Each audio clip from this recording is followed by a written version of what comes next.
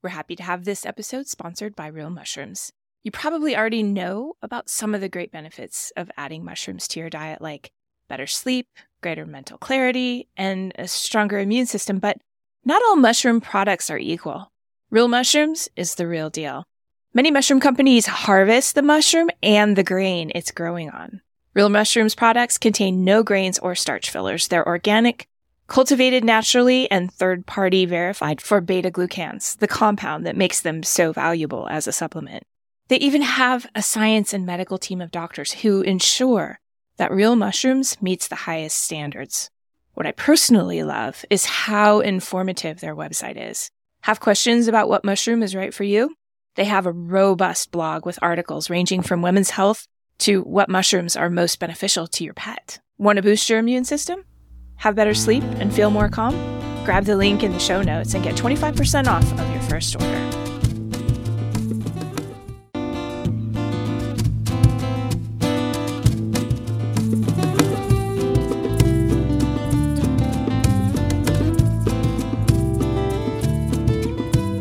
Curiously enough, acupuncture is not just sticking needles into people.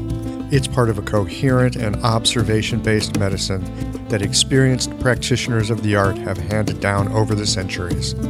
I'm Michael Max, your host and guide of Everyday Acupuncture. Listen in as we explore how you can apply the principles of this ancient medicine in your everyday life. Hey everybody, welcome back to Everyday Acupuncture. Today, I've got a good friend of mine, longtime friend from back in the Seattle days, Josh Lerner. Josh is an acupuncturist.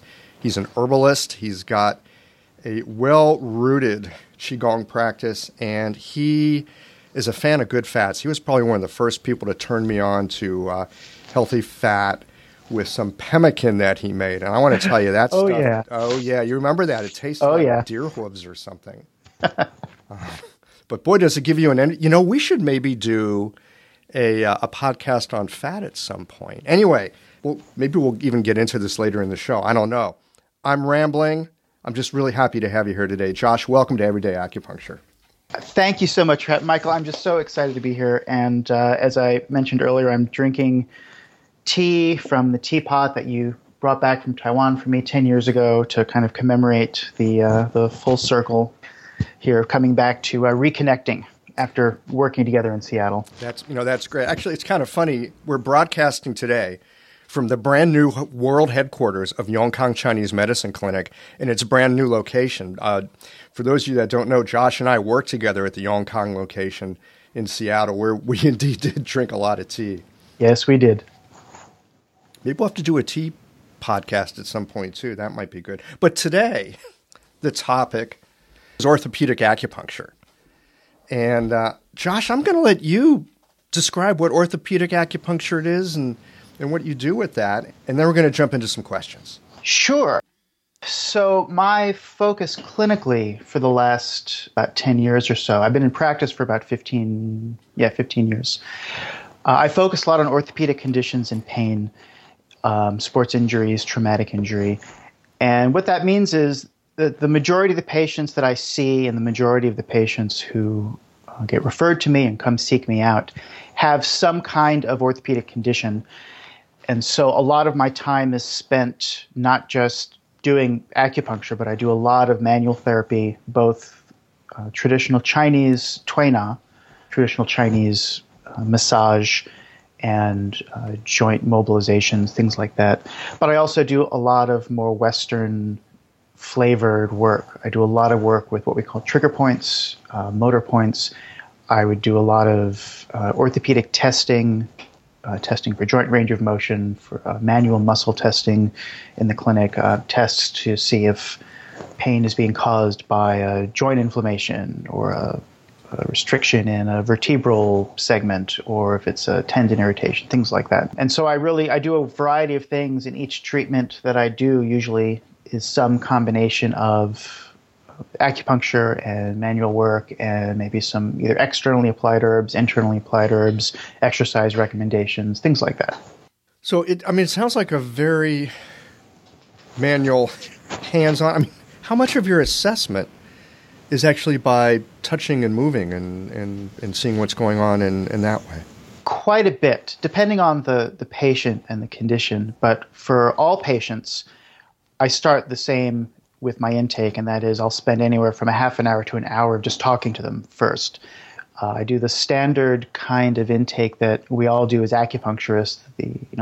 My grounding is in a traditional Chinese medicine style of clinical reasoning. So I ask just a gazillion questions, not just about people's main complaint, but about their digestion, their sleep, their emotions, all that stuff. And I do all of that first. So the first visit sometimes is 45 minutes of me just asking questions to the patient, followed by maybe some of the physical exam. But then other than that, I do a lot of postural assessment, kind of having people just stand or do a few basic movements while I'm watching how they're moving, how their joints are moving. I do a lot of hands-on palpating or feeling individual muscles, individual joints, taking one muscle and trying to find, if there's one particular set of fibers within the muscle that are the most sensitive. Lots of different things. I'll feel the pulse also, and I feel the abdomen sometimes. But there's a significant amount of hands-on stuff that I do. This is, I'm just reminded here when you were talking about doing your intakes and you ask a gazillion questions, which really is the way I think most of us are trained. It can be really, I think, confusing for patients that are coming in the first time because they're coming in because their elbow hurts. Right. And here we are. We want to know about their sleep. We want to know about their poop. We want to know about how they digest, all that kind of stuff. And it's a little bit baffling, I think, to folks at first that we're looking to get this really sort of broad sense of who they are beyond the problem that they come in with. It's really fascinating. And I found that even people who come in with just like, they just hurt their elbow. I work with, or I train at a mixed martial arts gym, and I do a lot of grappling and Brazilian jiu-jitsu. And so guys will come, they've got like their elbow tweaked from an arm bar or something. So they come to see me. That's the problem that they have. They think they don't have any problems.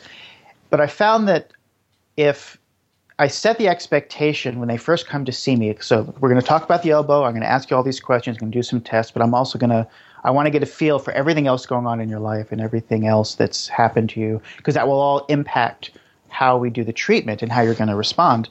I found that actually most people are really fascinated by all the questions that I ask that have nothing to do with their symptom.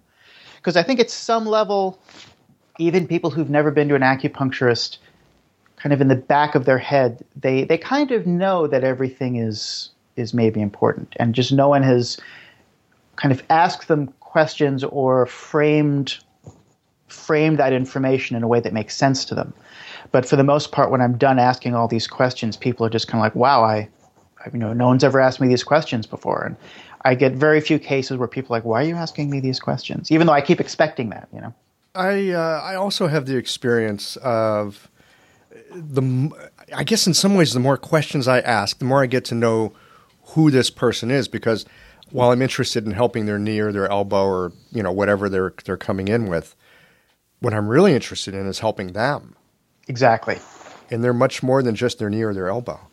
Yeah. And very often outside of like really kind of uncontrollable traumatic injuries, there's very often something in their health history that has predisposed them to developing this condition.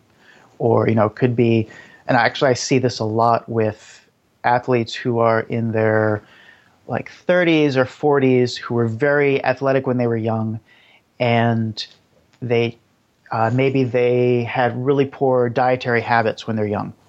And when you're in your 20s, you can get away with a lot. And then all of a sudden they're in their 30s and 40s, they're doing the exact same thing they've always done. They're training the way they've always trained. They're eating the way they've always eaten without any problems. And all of a sudden they start accumulating all these little injuries. And as far as they're concerned, it's just like, I just tweaked my elbow again, or it's like, I can't quite, get my knee to ever recover anymore. And it's really all this other stuff going on in their life that's accumulating, and now their body's at the point where they can't recover as quick as they could when they were in their 20s. When you're in your 20s, your body's kind of dumb. It can take a lot of abuse. I wouldn't know anything about that. I'm sure you wouldn't, and I didn't mean to imply anything about you yourself. And of course, I'm also not at all in that state myself. But that interview, that long interview of asking all these questions, can really be helpful in increasing their overall well-being by giving them all of a sudden the experience of seeing, oh, actually, everything that I do is potentially related in the way that I've been conducting myself and eating and not resting and all that stuff. So it can be kind of a revelation for a lot of people. Yeah. It reminds me, and I see, maybe because I'm grappling with this myself at the moment, so I kind of see it in my clinical work. But there's this funny thing where we get good at something or there's a problem that we're looking to solve, and we successfully solve that problem. And so, of course, whenever the problem comes up again, we go to the thing that successfully solved it. Right. The problem is things keep changing. Well, not the problem, but the truth is things keep changing. And so the thing that worked at one point, at some point, will either not work so well, or it will actually be the source of our next set of problems. Right. And yet it's so difficult to give up that, I've got this handled. I know how to do this. Exactly. There's this definite sense of kind of evolution with a lot of these things where whatever, so speaking as a practitioner going through that, there's a sense of there's certain lessons that you kind of have to learn at a certain point and certain skills you have to develop. And then once you get them, like you're not allowed to rest there. And those same experiences or skills are now potentially, a liability if you start relying on them too much. And so you get the experience over and over of having a patient come in again who has the same thing that you just learned how to treat or you feel like you just finally got a handle on. They look like all the other patients you've had who've been like that. And then now all of a sudden, all the stuff that you know how to do and that you rely on so much, it doesn't work. And you have to expand what you're doing. And you have to kind of get out of your comfort zone again. The same thing happens with patients. They're used to doing certain things a certain way. They feel like they've got a handle on like their physical activity or how they handle their symptoms or whatever it is. And then all of a sudden they're faced with some other situation where their normal set of skills all of a sudden that they've been relying on, they don't work anymore. And they have to do something else. I suspect it really helps to be able to dial in that wider perspective then. Yes. And somehow have the awareness to catch what we're missing. That's the rub, isn't it? It is. I ran into a quote the other day, which I'm going to slaughter because, I like seeing them, but I don't memorize them.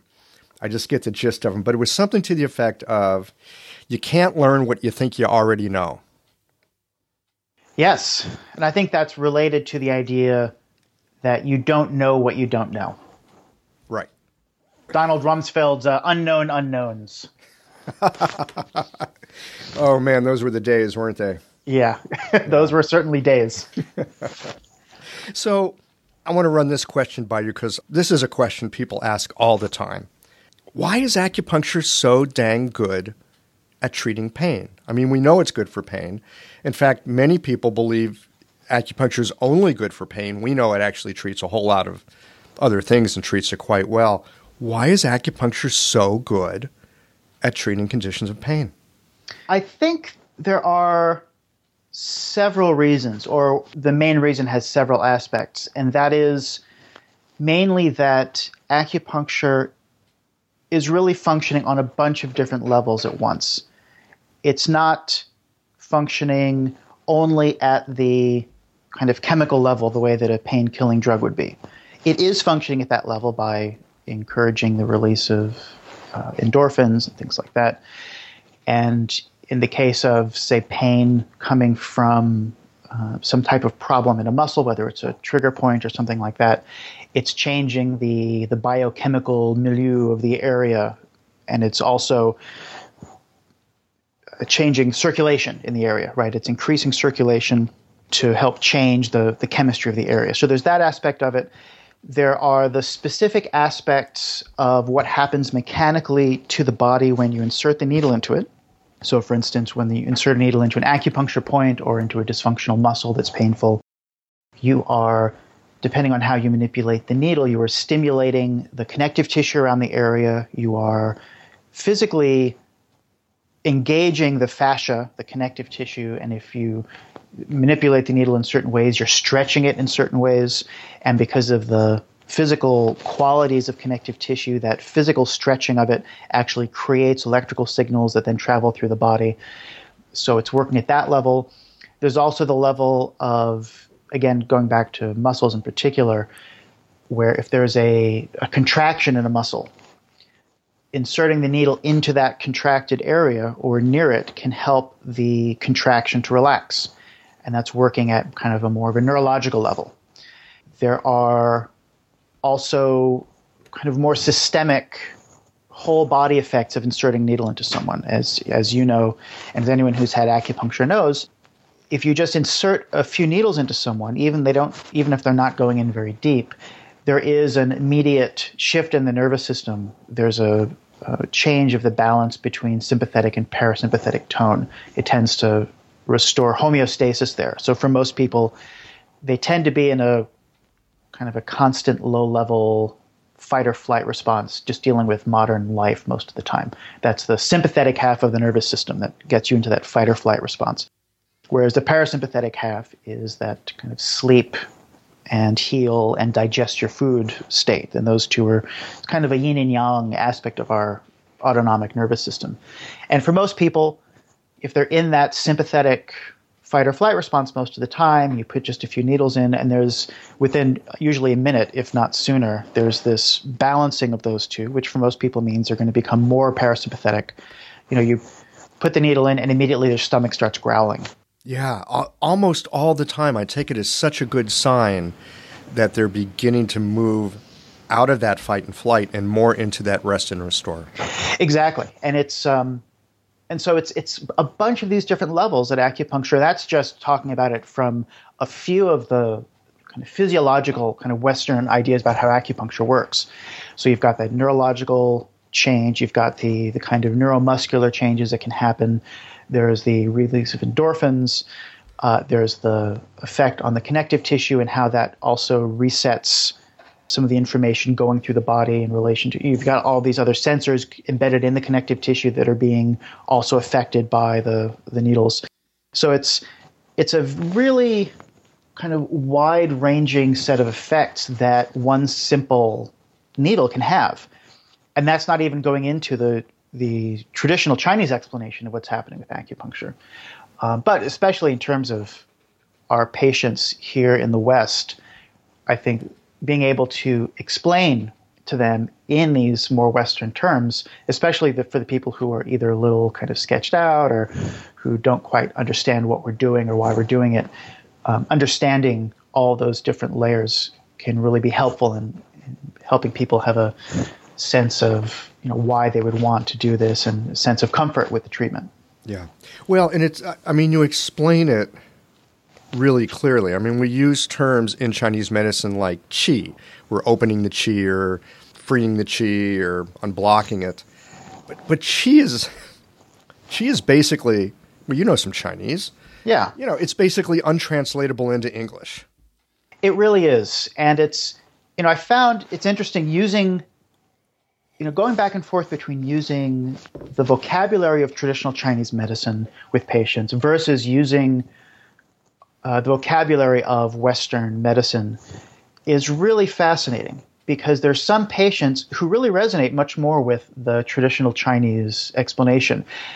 And, you can make the argument that's because it's kind of more, mystical and in modern or in kind of popular views.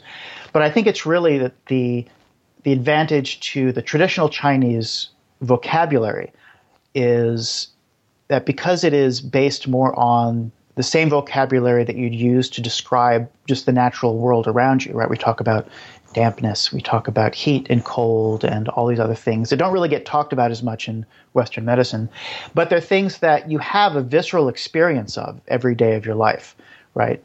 And so the language in Chinese medicine for some patients is much more accessible because it's kind of more poetic, but it's more it kind of taps into your basic everyday experience. Mm-hmm. But at the same time, if it's not used well, it can be a barrier for a lot of patients in being able to describe things from the Western point of view, especially if you're then, talking with or having a relationship with patients' doctors or physical therapists or other people that you're sharing the care with.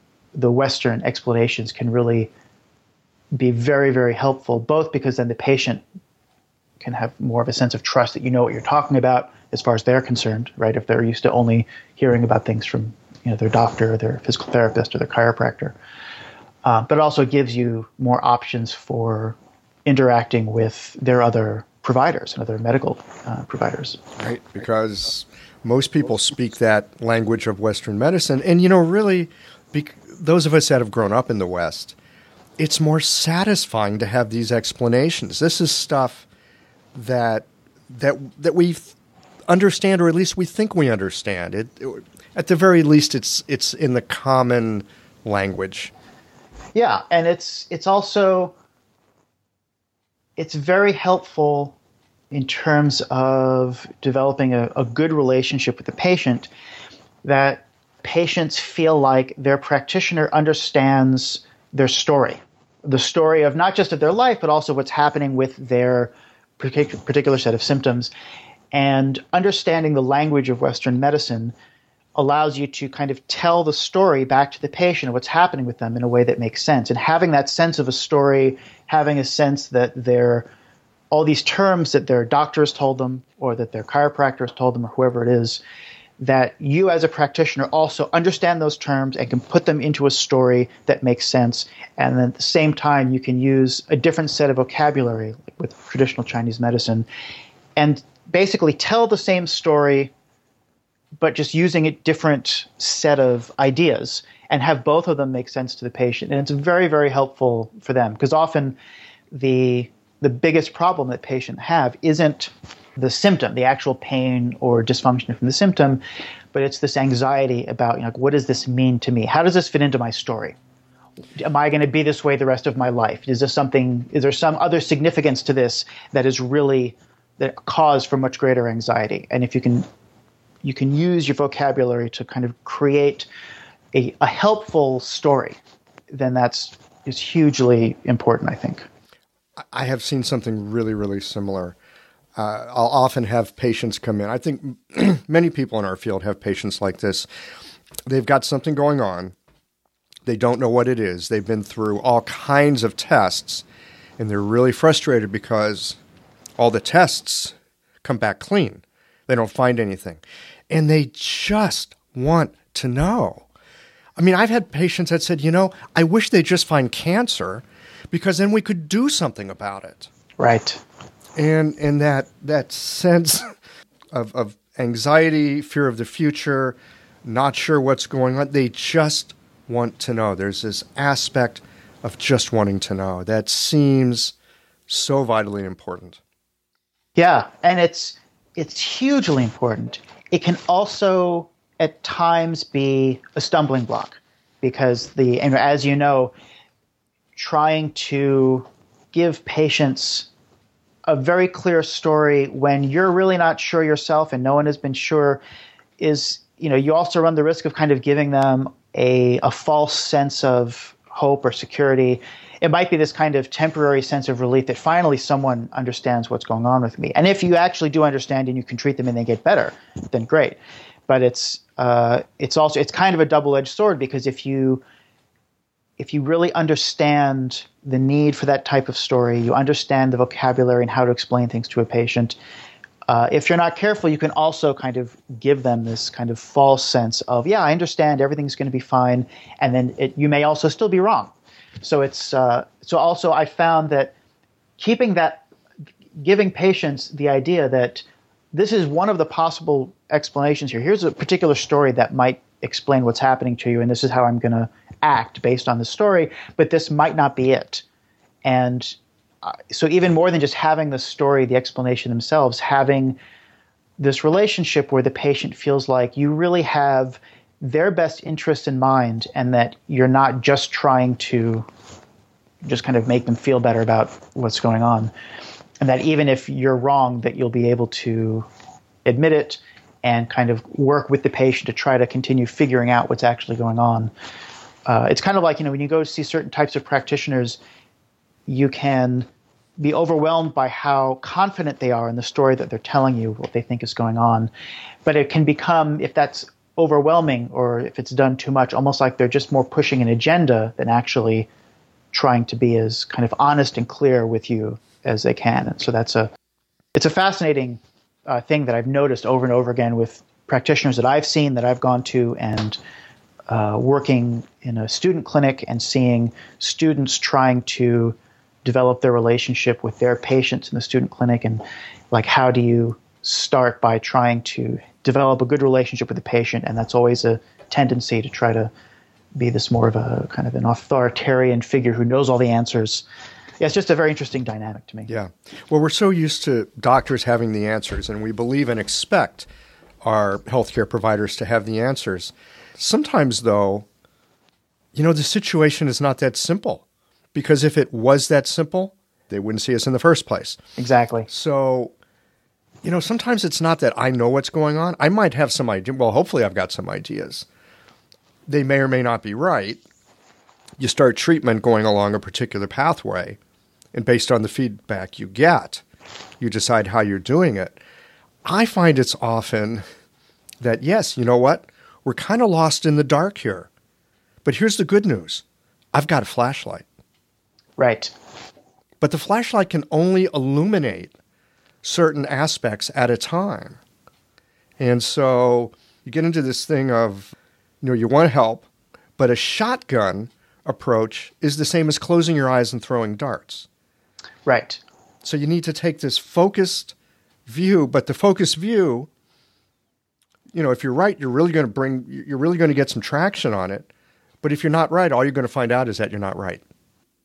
Yeah, that's a really interesting point, because, and this certainly ties in very closely with dealing with orthopedic problems. I found that being able to understand the value of both a more shotgun approach and a much more like laser-like focus on a particular set of tissues or whatever it is can be very helpful, because you can use a shotgun approach at times, especially if you're not really sure about exactly what's going on. So, for instance, a lot of the Tuina that I do and that I teach at the Seattle Institute of Oriental Medicine at Seattle, the basic levels of it are, in a sense, kind of a shotgun manual approach. There's certain protocols that you can do for someone's back or for their upper body, their neck, or their legs that are generally really helpful for the vast majority of people, kind of regardless of what they have going on, as long as they don't have some really severe traumatic injury like a broken bone or something. And so, in a sense, you could say that's a shotgun approach, and it can be really helpful, but it's not, if they have a very specific problem going on, it's not going to address it. Now, if you have a very, very specific approach, a laser-like focus on one particular aspect of their symptom or their physiology, whether it's a particular muscular imbalance or digestive balance or whatever, and if your treatment really is focusing on that one thing, if you're right, you're going to make it better. But if you're wrong, it seems like the more focused that treatment is, the more chance you have of actually doing something to them that's going to push them off in some other direction that's going to make things even potentially worse. And I found that the more the treatment tries to encourage the body to move in a particular direction, the more important it is that you have a really clear idea of exactly what that direction is you want to move to.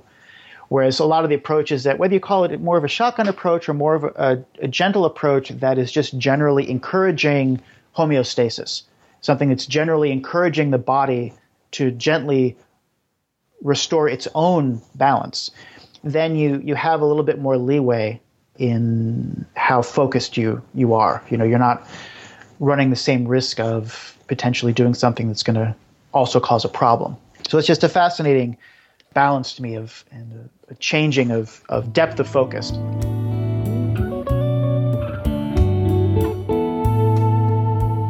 I hope you've enjoyed the first half of the show. Now it's time for a word from our sponsor. That would be you. You could support the effort here by popping over to everydayacupuncturepodcast.com and click on the link to support the show and leave a few dollars that will help to keep some inspiration in the teacup. You know, we run on only the finest oolong and poorer teas here at Everyday Acupuncture Podcast Central. No point in going all NPR pledge drive here to remind you that teas like that don't come cheaply. Just know that if you like the show, you can express your appreciation for these interviews with a small donation. As always, I love to get your feedback and ideas for future shows, so send those along too. Thanks again for listening, and now on to the second half of the show. This brings up a question for me. I've heard, of course, when people have pain, they want it to go away, ideally completely in one treatment. And I've heard different practitioners have different takes on this, so I want to ask you. I've heard people that say, yeah, I want to give them a treatment. I want the pain to be gone, like, history gone. And I've met other practitioners, and I think this speaks to the homeostasis that you were just talking about. They want to get the body moving in the direction that the body needs to be moving. We don't always know what that is, but the body knows what it is, right? So if we can encourage that homeostasis, the body will naturally, because its blueprint is to be able to restore and reconstruct itself. If you can get the body into homeostasis, it'll take care of it. And so these practitioners say, you know what? I want them to feel 70 to 80% better when they leave because I don't want them relying on the treatment. I want them relying on themselves.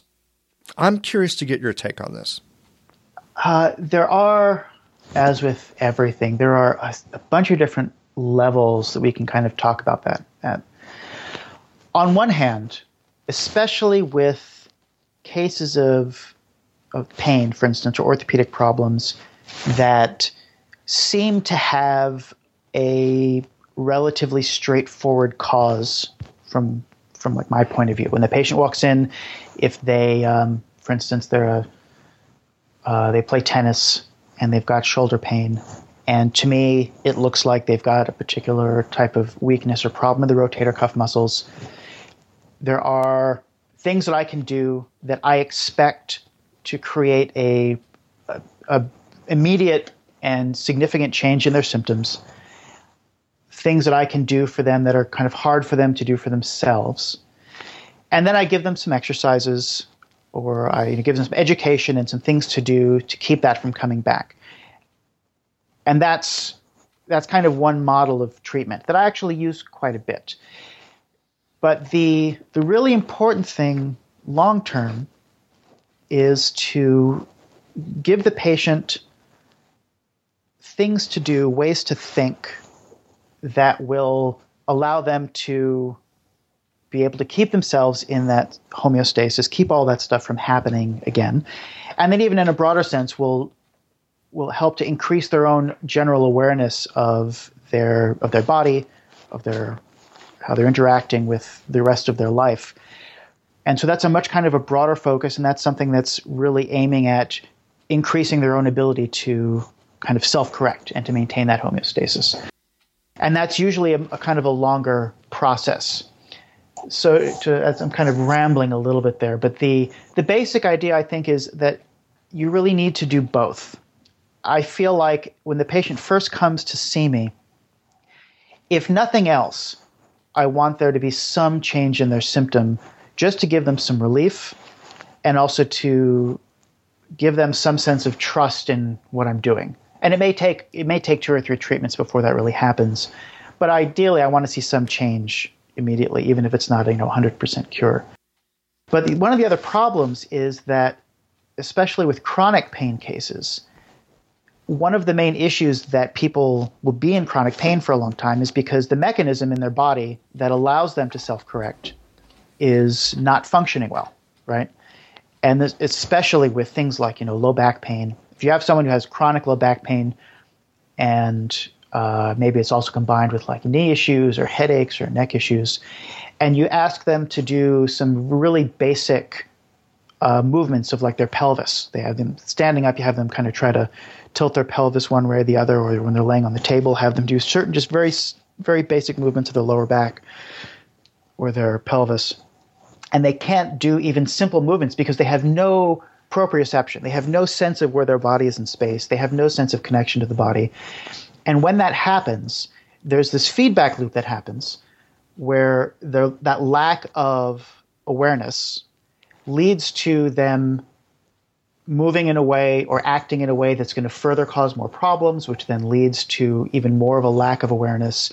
There's an inhibitory relationship between the nociceptors, or the nerve endings that send basically pain signals, and what are called the mechanoreceptors, the nerve receptors that convey kind of neutral information about proprioception, where the body is in space, feelings of pressure, temperature, right? So basically, the more you're in pain, the less you can accurately feel things, and then also the less that you, or the more you can feel things, and the more awareness you have in that proprioceptive system, the less pain you will be in, because those two sets of signals can't function kind of at the same time. And so having a chronic problem, whether it's pain, you can really have that process be that relationship be really problematic. And so it takes much longer for some patients to be able to restore that homeostasis, because they've kind of temporarily lost the ability to have their proprioception, their awareness, be able to kind of keep their body functioning normally. Right. I've got a friend here in the St. Louis area. I call him a bone whisperer. This guy looks at and does stuff with posture and structural things. That's just it's just amazing. He's got like X-ray vision. And one of the things that he talks about is that the brain is not going to let us get ourselves into trouble, right? It's incredibly inhibitory. So if there's an area that we're not inhabiting, we don't have proprioception, the brain is not going to let us move into that, because if the brain can't see it, it goes, don't go there. Right. And so there'll be these whole areas of our body, proprioception, movement, because the brain doesn't have access to it. The brain goes off limits. I don't know what's there. Exactly. And it will shut down muscles that control joints in that area. And then you start developing these muscle weaknesses there, which then means the rest of the body has to compensate, and you end up getting a symptom that shows up far away from the body, from where the original problem is. You might end up with neck pain, but it's actually coming from the fact that you injured your ankle on the opposite side of your body. You've got like left-sided neck pain, but your right ankle that you injured years ago that never really healed. You don't have good proprioception there. The body kind of won't let you use the calf muscles to push off every time you walk, and so you end up compensating by kind of throwing your head forward a little bit every time you take a step to get some forward momentum, and then that ends up being a stiff neck. And you can focus on the neck as much as you want for years, and it's going to keep coming back because you have to deal with the issue down at the ankle. And and it's just really, it's extremely common, much more common than most people realize. And it's interesting, having patients who will say, like, I didn't even realize I had muscles back in this area, like we're working on someone's back, where you're looking for dysfunctional muscles, like in the back of their shoulder girdle, and you're pressing on things and all the stuff that's really sore. But for them, it's just this kind of void that they're not even aware of. And it's like, I didn't even realize I had muscles back there where you're pressing. And, if you study anatomy and everything else, and you realize there are these muscles in every inch of your body, and it can be you can kind of be taken back the first time you hear a patient say that. It's like, what do you mean you don't realize you had muscles here? Or, what do you mean you don't realize this was even like a part of your body? But it happens a lot, and it's a huge problem. Yes, it does. And it is. This brings up another question. A lot of times when people have, let's say, problems with their ankle or problems with their wrist, right? This is very common with carpal tunnel, for example, that they'll be prescribed these braces so that, you have pain when you move. Well, let's just make sure you don't move so much. What are your thoughts about that stuff?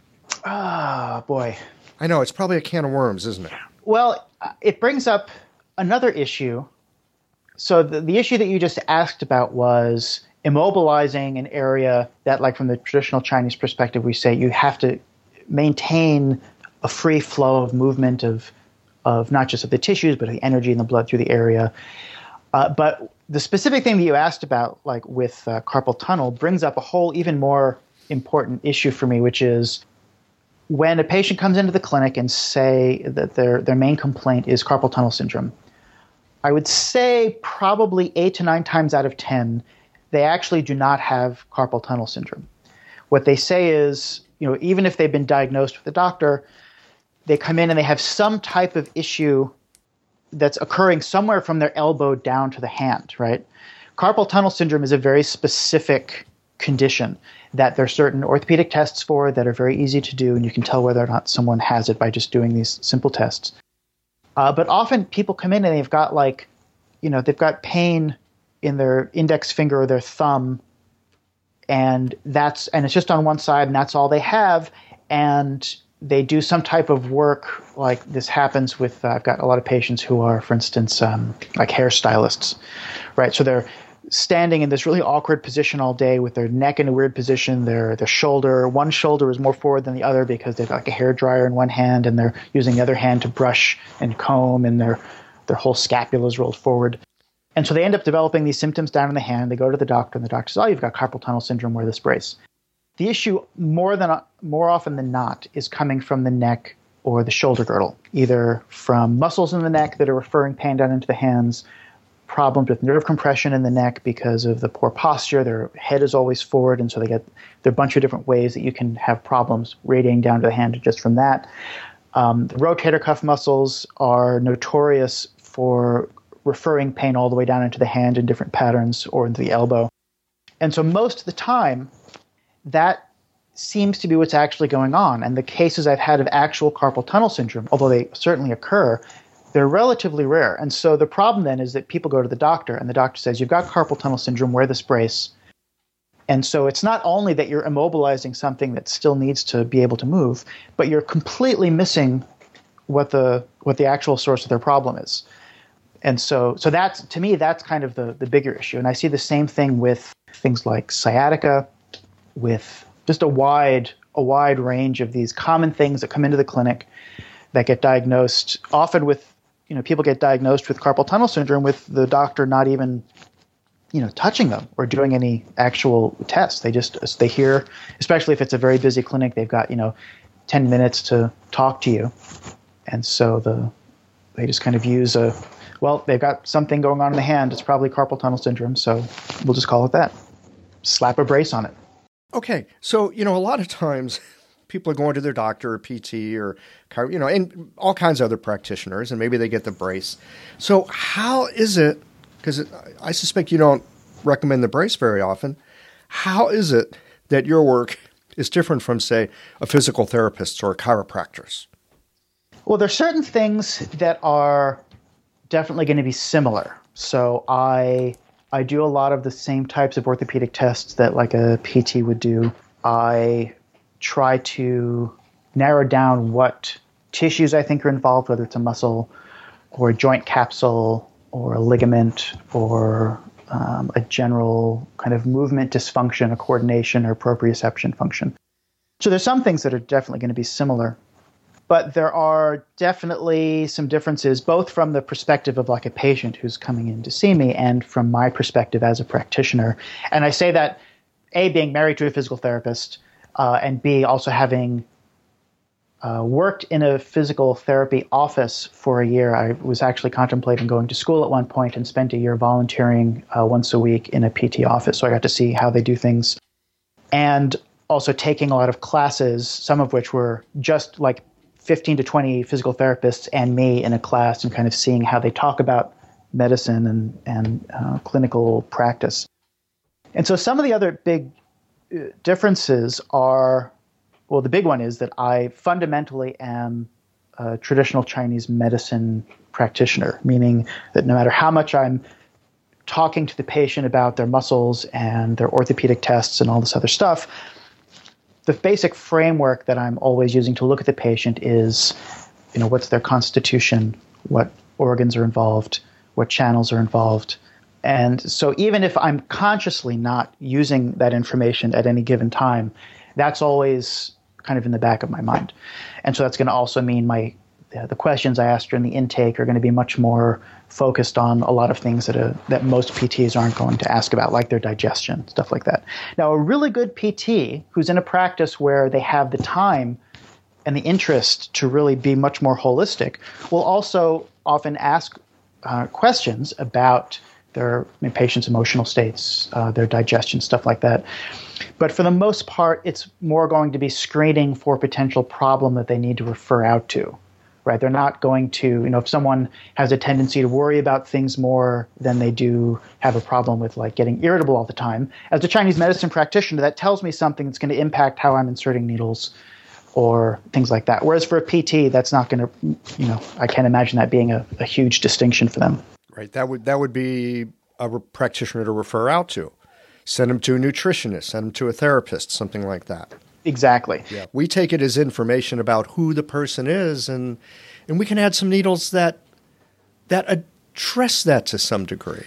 Exactly. And even if you're just addressing their headache or their elbow problem, that tells us something about what we have to take into account to make sure that we're actually addressing all the potential factors that are influencing that.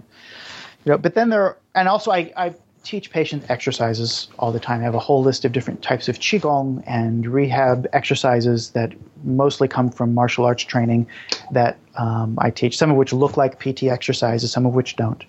But then, the differences are really going to be much bigger. So the first is that I do everything myself in the clinic, whereas if you go to a PT clinic and get a treatment for a condition, very often the PT themselves is going to be doing some things like doing the diagnosis and coming up with treatment planning. But you might have like a PT assistant doing like ultrasound, or they might have a massage therapist in the clinic who's actually doing the manual work.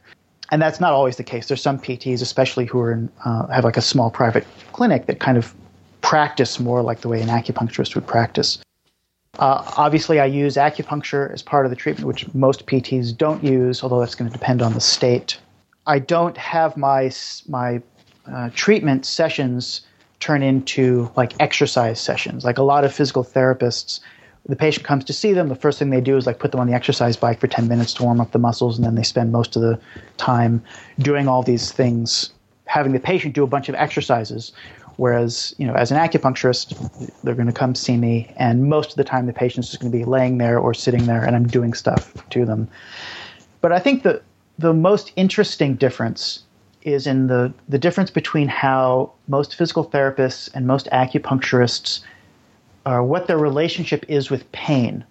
So I took a couple of classes earlier this year in a particular type of acupuncture, although it's called dry needling, but it's basically acupuncture that's taught to physical therapists and other Western medical providers to treat certain types of muscle conditions. And the class was it was just PTs. It was like 20 PTs and me. The class was taught by a PT. They let you in. They let me in. Huh. Yeah, and it was really fascinating, and I got a huge amount out of the class.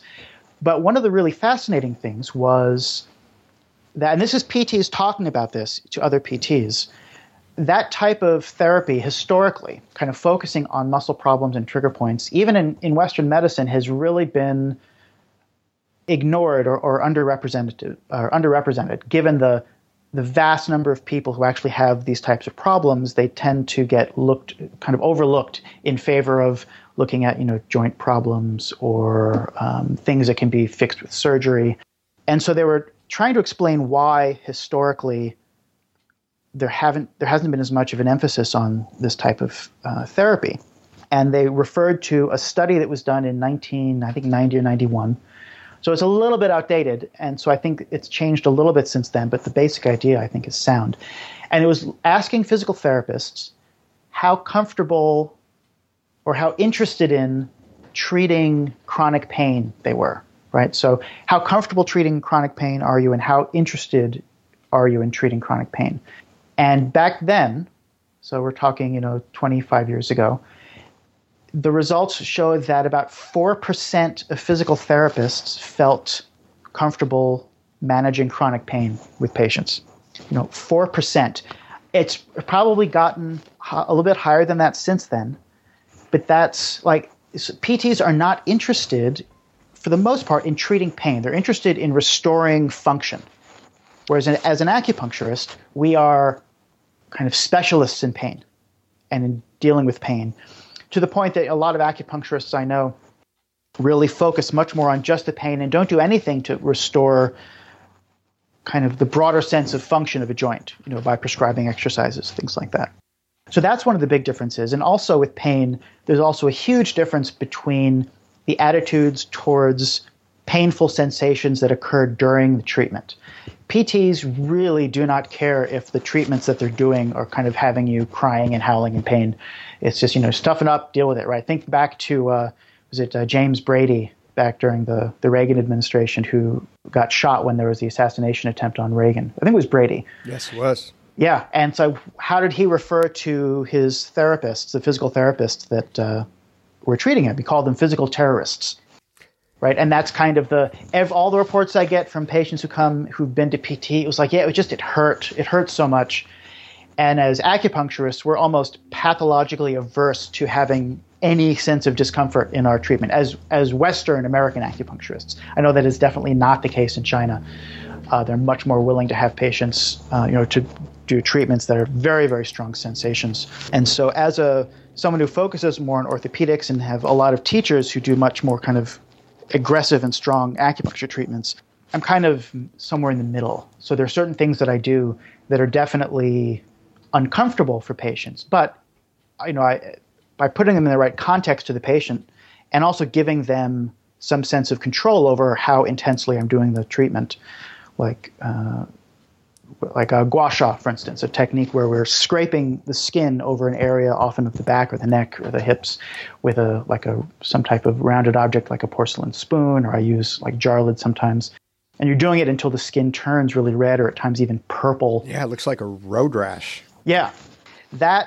When you're doing that to treat a musculoskeletal problem, it really needs to be done pretty intensely, and it can be a very uncomfortable experience. But if you give the patient control over when you start and stop, they are much more willing to put up with a lot of discomfort if they know that they're in control.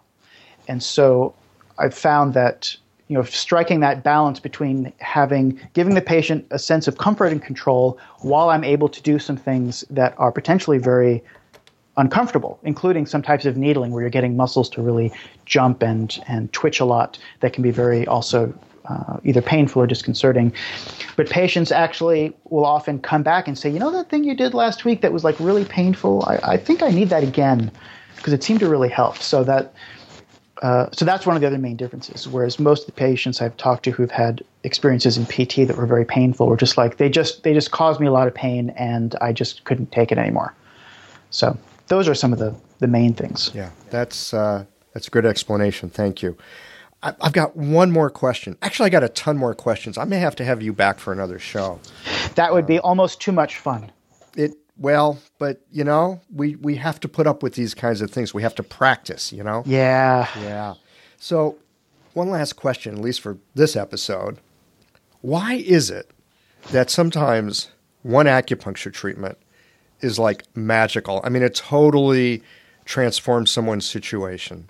And then they come back for another treatment and it's like, nah, it didn't do that much, right? Especially in a first treatment. Lots of times people will have some kind of really dramatic change, but then it's like there's a plateau that you've got to slog along until you get another, really fundamental change. What are your thoughts about that? Oh, boy. My first thought is, if I really understood the answer to that question, I would be a much more successful practitioner. That's why I'm asking you. I'm looking for some help here. Well, let's talk through this. I think there are actually several potential reasons for that. The first potential reason, and in a sense the most cynical reason, is that for a lot of patients, especially if there's a lot of emotion built up around their symptom, that there is this kind of placebo effect of relief, especially if the intake goes really well and the patient all of a sudden has this overwhelming sense that finally someone gets me, finally someone has asked me the questions that I feel are relevant. Someone has actually touched me in a way that reveals that they understand my body, what's going on with it. And all of that will tend to unravel the aspects of the patient's symptoms that are being exacerbated by the kind of emotional strain, the anxiety. And that has to do partly, so it's not so much placebo as I would say the kind of neurological and psycho-emotional aspect of their pain. There's a really fabulous and at times almost depressing book called Back in Control by a physician, a spinal surgeon actually in Seattle named David Hanscom. And it's a book that's about the neurology of pain and the psychology of pain. And he's basically he's a neurosurgeon or a spinal surgeon who had his own bout of really severe low back pain, and it was chronic, and he had surgeries that didn't help, and he was also noticing, and he also went through this long experience of severe depression, and he had all these patients who would come to him with back pain. He would do spinal fusions, and they wouldn't get any better, or the fusions eventually end up breaking down, and then the joints above and below the fusion end up wearing down because you have to make up that movement somewhere else. And so he really got into the neurology and the psychology of pain. And there's an aspect of, especially chronic pain, of once your nervous system starts experiencing something like a signal for pain, it kind of learns to keep that particular circuit open. And it actually will physically strengthen that circuit by creating new neural pathways, right? Yes, yeah, you get maladaptive neuroplasticity. Exactly. And so in a sense, it's the same process that allows you to learn how to ride a bike and then not ride a bike for 15 years and get back on it. It's the same learning process. Like once the circuit is there, it's there. And so in cases of pain, what happens is you have some lesion, whether it's a bulging disc or a muscle problem or something that causes pain. It doesn't get resolved. You get into this cycle of the maladaptive neuroplasticity. And now that pain signal is there. And even after the original lesion is no longer a problem, it gets healed, it goes away, whatever, you still have all these other circuits that are basically creating like a ghost of the pain. And that's an entirely neurological process. And so patients, if they come in and that is the main issue, sometimes one of the general effects of acupuncture, of balancing the sympathetic and the parasympathetic halves of the nervous system, like we talked about, is to turn the volume down on some of those circuits because they're going to be exacerbated by that sympathetic fight or flight response. And so in the cases where you have what seemed like a really magical effect, it can be the case that there was some particular little aspect of the problem that just no one had ever solved. And if you just take care of that by putting in a few needles here or doing a manual technique here, that all of a sudden everything else falls into place. That certainly happens, and I've had that happen in the clinic. But it seems like more often, especially with really chronic cases, especially when the symptoms tend to be a little bit more vague or they're not as pinpoint and obviously caused by a particular thing, that this sense of the nervous system is kind of keeping the pain alive. And when you can do things to calm that down, then patients will experience this overwhelming sense of relief, partly because of that change, that kind of increase in parasympathetic tone and the decrease of the volume of the nervous system. And then that often it starts to either come back a little bit or they kind of get a certain amount of relief and they kind of don't get more relief for a while after that. It's because that process, those nerve circuits are still there. And it's a much longer process to try to attenuate those. It's really a matter of trying to keep the body in a state where those circuits aren't being continually reactivated. And solving that aspect of the chronic pain is a much longer process. And I've had some patients where I've just told them, I've explained to them what happens, neurologically with them. And I've had a few patients where I just have to say, I just feel like at this point I'm not helping you as much. I think you need to be doing some other things, whether it's getting into like cognitive behavioral therapy, something else that I can't teach them how to do that will help address that better than I'm doing it. Those are, I think, probably the two biggest reasons why you sometimes get that initial amazing result and then kind of plateau a little bit. Yeah, that makes a lot of sense. This maladaptive neuroplasticity aspect I find really interesting because, in some ways, our body uses our neurology and wiring together neurons so that we have like quick access to certain experiences. And that can be very helpful, like when we're driving a car or, doing many things, right? We don't even have to think. We just know. And yet that just knowing aspect can get wired in a way that's really not helpful. Yeah, and I think it's very helpful to think of that process in very neutral terms, to realize that there's that ability of the body to cause those problems is the same as the ability of the body to learn things and remember them. And so it's ultimately, there's some evolutionary advantage to our ability to do that. It's just that the maladaptive part of it wasn't maladaptive enough to inhibit our ability to reproduce. And so it's like we're going to live with it. Which brings us back to some of what the beginning of this conversation was in terms of something I can't even remember right now. That's not helpful. Maladaptive memory neuroplasticity. Yeah, well, it's age. What can I say? I did want to get back to that, but it was like on the tip of my tongue, and then it just slipped away. Anyway, I want to talk to you about fat. Yes. And the use of fat, but you know what? We're out of time, so maybe we could do another show just on healthy fats.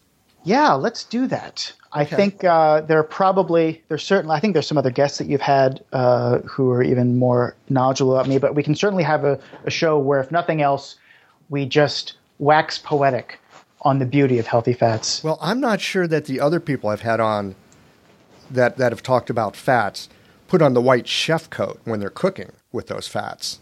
Ah, okay. Well, we can certainly utilize that aspect of my experience then. Excellent. Josh, as ever, it's been a total delight. This is just awesome fun. I'm really glad that you asked me on the show. And let's do this again.